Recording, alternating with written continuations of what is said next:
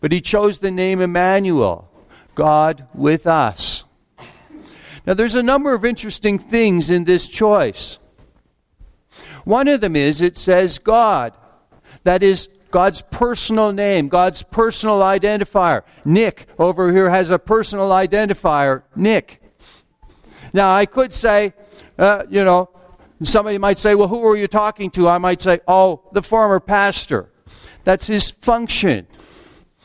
But it's much nicer if I say, oh, I was talking to Nick. Nick, the preacher, the psychotherapist, maybe I'll make the rest of it up, okay? The basketball coach, the whatever else.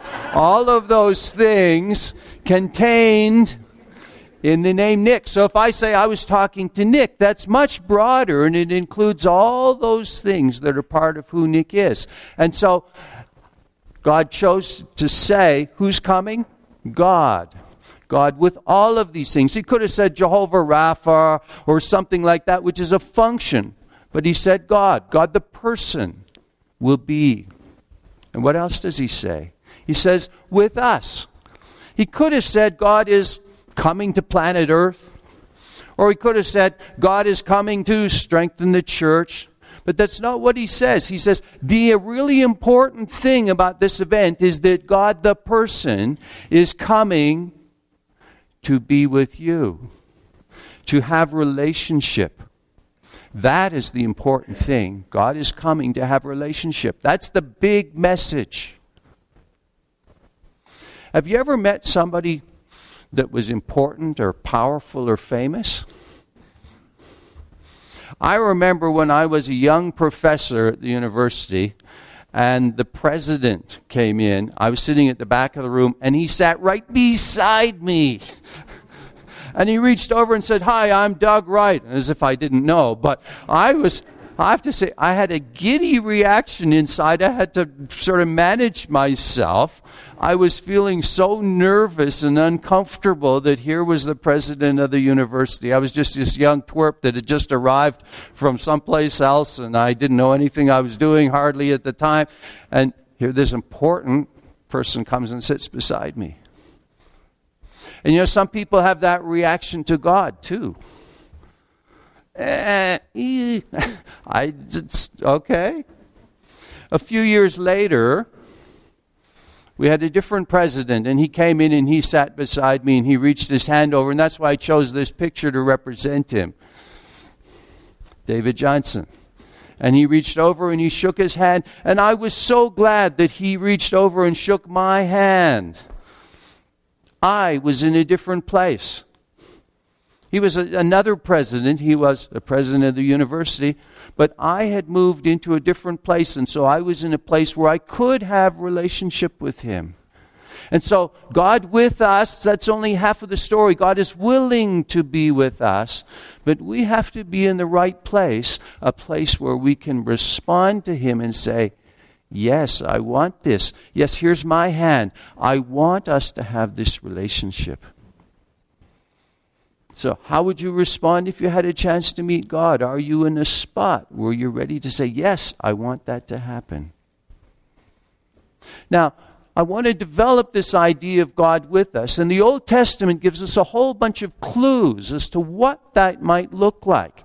And I just want to quickly go through a survey of some examples of what it was like when God was with different people over history. So here's the first example. You have to start with Adam and Eve. Because it says, or the implication is, that God walked with them in the garden, that this was a regular thing. Back when we lived in Winnipeg, and my wife Heather and I, we would often go for a walk in the evening and talk about this and that, and we'd walk down the same street 57 times, just again and again down the same street, but it was about us talking to each other. It wasn't necessarily about the houses that we passed. And so this is one of the ways that God interacts with his people, is he walked in the garden with them. But then, as you know, something went wrong. Adam and Eve did the one thing, the only thing that God told them not to do, which was to eat from the tree of the knowledge of good and evil. And when they did that one thing, then suddenly they were not righteous before God. They couldn't stand before Him. In fact, when God came walking in the garden, they hid because they knew that they were naked. And so this relationship with God was disrupted. And sin has stood in the way ever since. When we were on holidays a couple weeks ago, I heard a pastor say, sin is kind of like this. And I'm going to say to you, it's not that we rob banks. That's not for most of us at least, I hope that's not the problem, okay? It's something much more subtle or insidious than that. He said, suppose you're preparing for Christmas dinner. And so you buy the turkey, and then you realize that there's some juice on the outside, and you know that that's got salmonella in it. And if you eat that, you're going to get sick. And so you start to try and unwrap the thing, and then you get some of this juice on your hands. You think, I'm going to wash my hands. So you touch the faucet, and then the salmonella is on the faucet. And I'm going to get a rag, and then it's on the rag. And then, okay? That's what sin is like. It's not purposeful.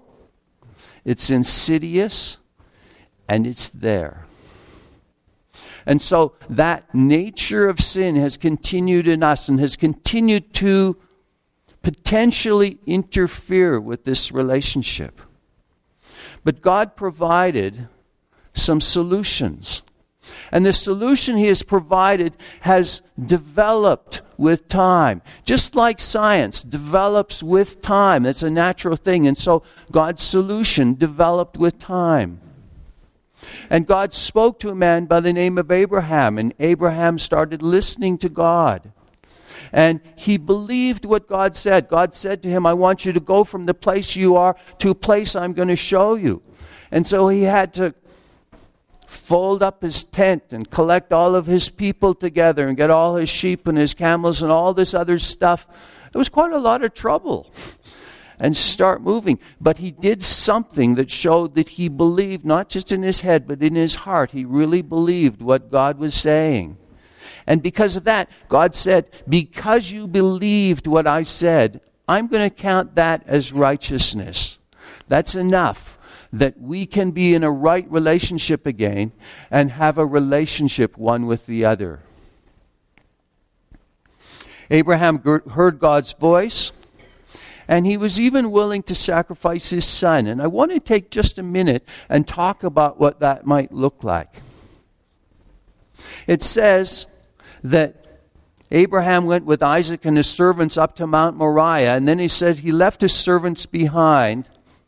And I want to make this a little bit more practical. And I'm not going to ask anybody to come up. But Brandon, do you mind if I use your name? I didn't get a chance to ask you in advance. I want you to imagine that Brandon over here, our football player, is Isaac, and Mr. Reverend Whitaker over here, one of our seniors, is Abraham. And so they went further up the mountain. Now, somehow, God has spoken to Abraham and said to him, I want you to sacrifice your son. Now, I want you to picture what this is going to look like. I can't see Abraham jumping on his son and wrapping him up. Okay, that's not how it happened. Somehow, Isaac knew about this God that Abraham was following. And he had watched his dad trust God from day to day to day. And so, as Abraham looks at his son asks, well, where's the sacrifice? They start this conversation, and Abraham says, that God that I've been following, he's asked me to do something really difficult. And he says, God's telling me that I need to sacrifice you. I don't understand this. I don't get this. You can see this, the tears I'm crying, son. I don't want to do this. And somehow, Isaac is willing to say, I'm willing to do this for you. I don't understand this. I don't know how this is all coming down, but you're trusting God and I'm learning to trust God and we're going to do this together. That's, I think, how that story came down. And so God worked with them, God taught them, God instructed them, God enabled them to do things that they wouldn't be able to do in the natural. And just in case you don't know the rest of the story, God said, stop. I don't want you to actually take his life. This was a test. And God provided a ram in the thicket so that they could finish offering, making a sacrifice to God. Again, there's so many lovely stories here about God's interaction, about God with Abraham and God with Isaac. But I just wanted you to see some of the clues here. Then we get to Moses. And Moses had this place where he went. It was called the tent of meeting, and it was just outside of the camp. And he would go there, and God would speak to him as someone speaks to a friend. And there he recorded the law. And the law was very important because it explained to a whole nation how they could have righteous standing with God. What were the things that they needed to do? And so Moses wrote these things out in a lot of detail. And for almost 1,000 years, that's what the Jewish people followed. That was the way that they could have a relationship with God. One day, God came, and so God led those people with a cloud and a pillar, and that was their interaction. That was sort of God with them, was just this pillar and this cloud that showed them where to go. And then one day, God came down and said, I want to talk to the people. And so they were at the base of the mountain, and there was thunder, and there was lightning, and there was all this stuff going on. And God offered to talk to the people, and they said, you know what? Moses, you go and talk to them. We're not ready. Okay, like when I was the young guy and the president came, they weren't ready. They weren't in a place in their hearts where they were open and willing to talk to God themselves. And so they said, Moses, you go talk to him and you let us know what he says. Yeah, they shied away from God. But there was one young man, and his name was Joshua. And there you see his Hebrew name. You'll see that name again. And his name means salvation. And he would go to the tent of meeting with Moses. And even after Moses left the tent of meeting, Joshua would stay there. And so Joshua was around God's presence. And he learned who God was. And then when it was time for a replacement for Moses, of a successive leader, God chose Joshua. Then a little bit later we have David, who wrote the famous psalm, "The Lord is my shepherd, I shall not want." Here's this young man sitting up on the hillside looking after the sheep, keeping an eye out for wolves and whatever else might be there. And he was talking to the Lord, and he was developing this relationship. And so God was with him there. In fact, he came to understand God so well that he was able to prophesy some things about Jesus. David wanted a more permanent place to worship God, and he paved the way for the temple where God would dwell in the Holy of Holies. Then we see Isaiah, and it says in the New Testament that he saw Jesus' glory, and he was able to write about him. So 800 years before Jesus came. Think back 800 years from today. That would be in the middle of the Middle Ages. Imagine somebody then predicting something very significant and in great detail describing what was going to happen today. That's the kind of time gap that was there. But Isaiah saw Jesus' glory and wrote about him. And then everything changed. There was a structural change when a baby was born. It says, "But when the fullness of time had come," I'm sure a lot of people were saying, "God, wouldn't you hurry up and get on with this? We really need something better than this." And God says, when the fullness of time had come, when the time was right, when God knew that it was right, then he brought about this structural change. It says, God sent forth his Son, born of a woman, born under the law, to redeem those who were under the law, so that we might receive adoption as sons. A structural change. And Matthew records, she will give birth to a son, and you are to give him the name Jesus, because he will save his people from their sin. So this name Jesus is very important. It means something. It comes from the name Joshua. Now, some people today even refer to Jesus as Yeshua. Now, if I say that word and I change the emphasis on the syllables, instead of saying Yeshua, if I say Yeshua, Joshua, Yeshua, do you see the connection there? All right? So today, people pronounce it as Yeshua, and that ultimately led to the name Jesus. And all of those names mean salvation, or to rescue, to deliver. Or some people say Yahweh is salvation. But again, it's this idea of salvation.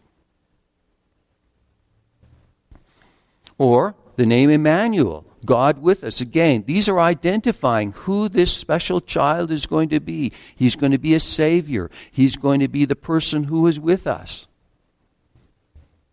When John was writing and trying to figure out, how do I describe this person Jesus before he came to earth?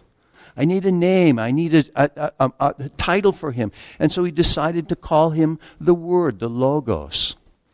The Word, or if you like, the message. What is the message? What is the thing he's going to say? What is he about? And it says, and when the Word became flesh and dwelt among us, we beheld his glory. The glory is of the only begotten of the Father, full of grace and truth. It was a new day. And I really love this passage in 1 John. I had to put this in here today as well. It says, you see, when God came with us, when God was with us, he wasn't with us in some abstract way. He didn't Skype in once in a while to talk to us. He was here.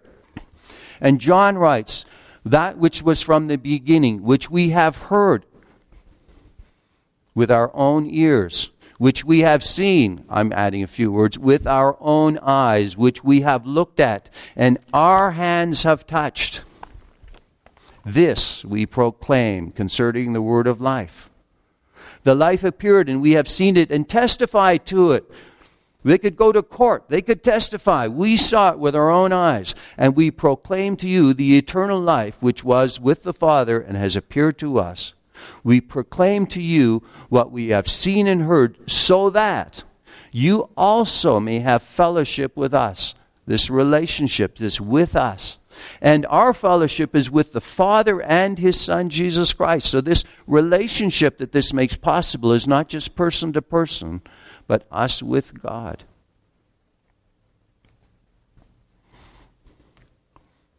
And even after Jesus was here and with his disciples for almost 3 years, one of them sticks his hand up and says, could you show us what God is like? We'd really like to know.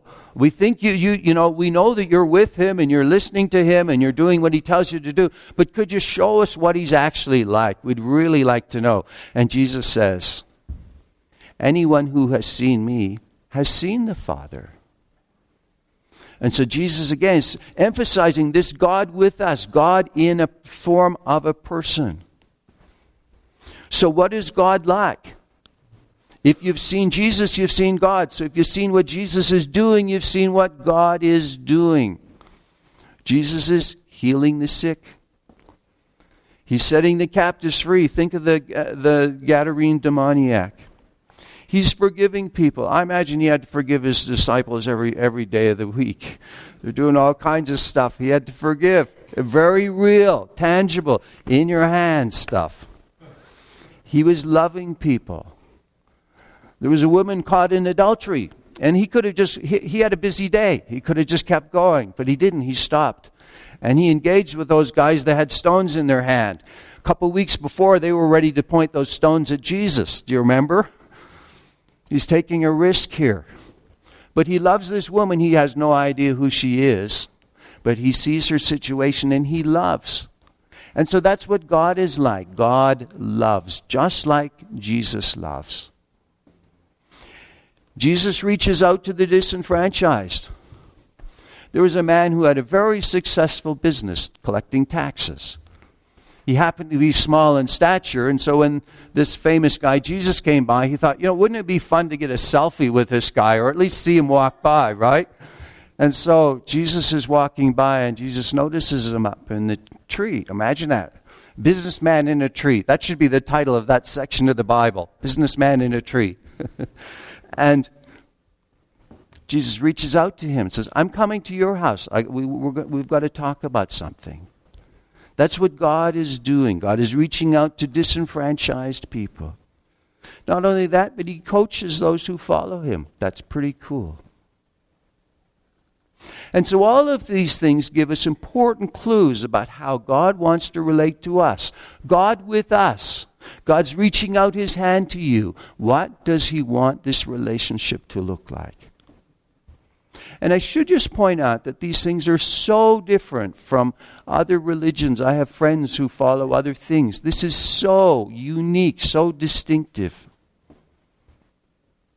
God wants to relate to us as one person relates to another. You hear these stories of Jesus interacting with Peter and all the disciples and all the people in the market. God wants to relate to us as one person relates to another. He wants us to be able to be in his presence.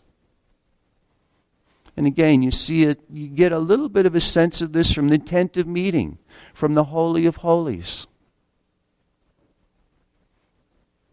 He wants us to relate to him as a God that we can know has experienced what it is really like to be human. As a God who loves unconditionally. He wants us to relate to him as a God who talks with us and helps us in our troubles. He wants to relate to us as a God in all of the best ways that he related to Adam and Eve, to Abraham, to Moses, to David and the prophets, and to the others whose stories are recorded in the Old and New Testaments. That's how he, God with us, wants to relate to us. Now, this relationship is only possible because Jesus did something else. He did two other really important things I want to highlight here.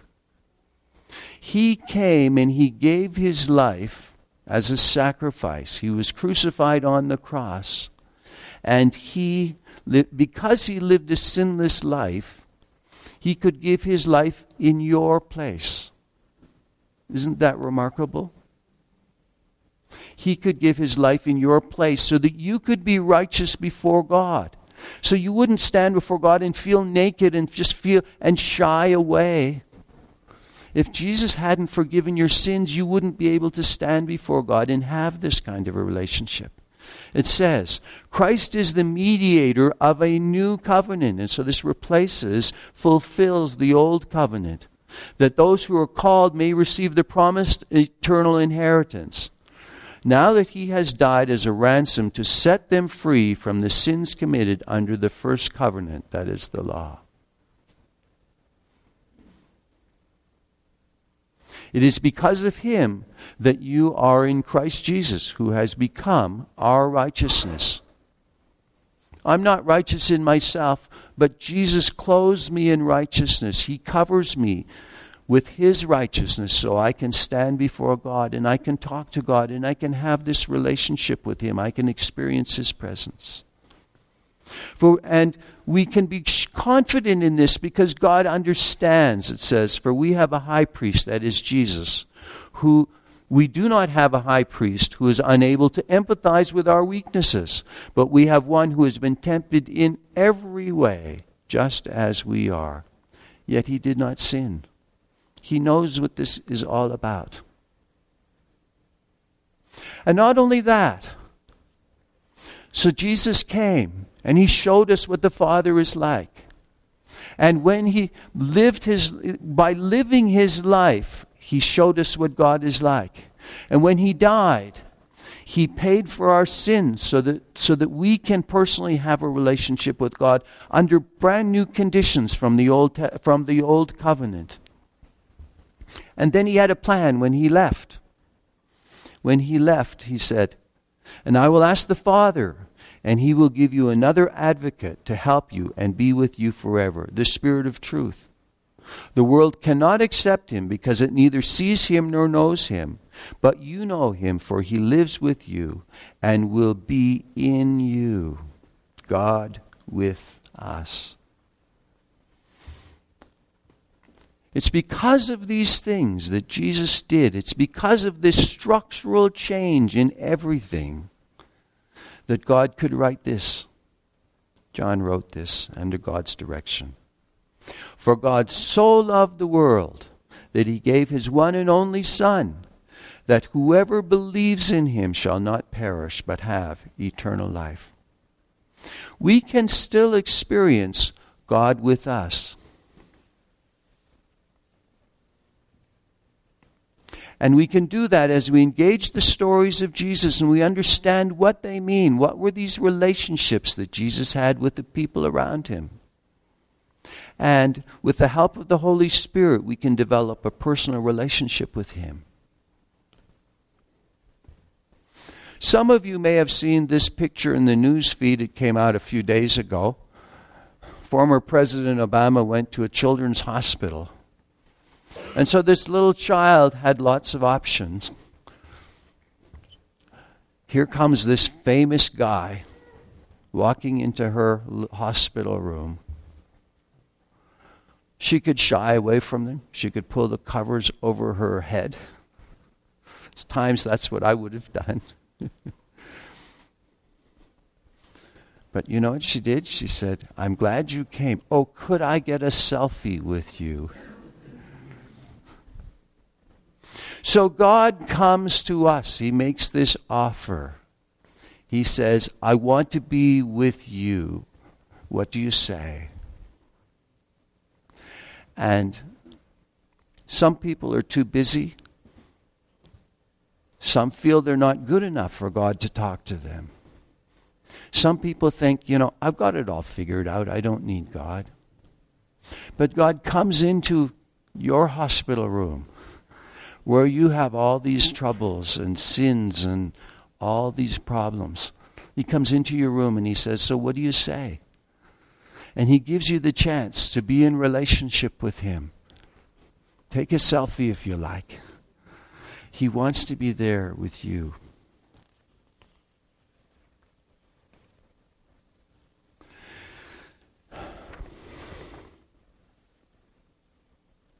God's invitation for you to personally experience God with us is still open. If you haven't had that experience yourself, I encourage you to find someone who has and have a talk with them.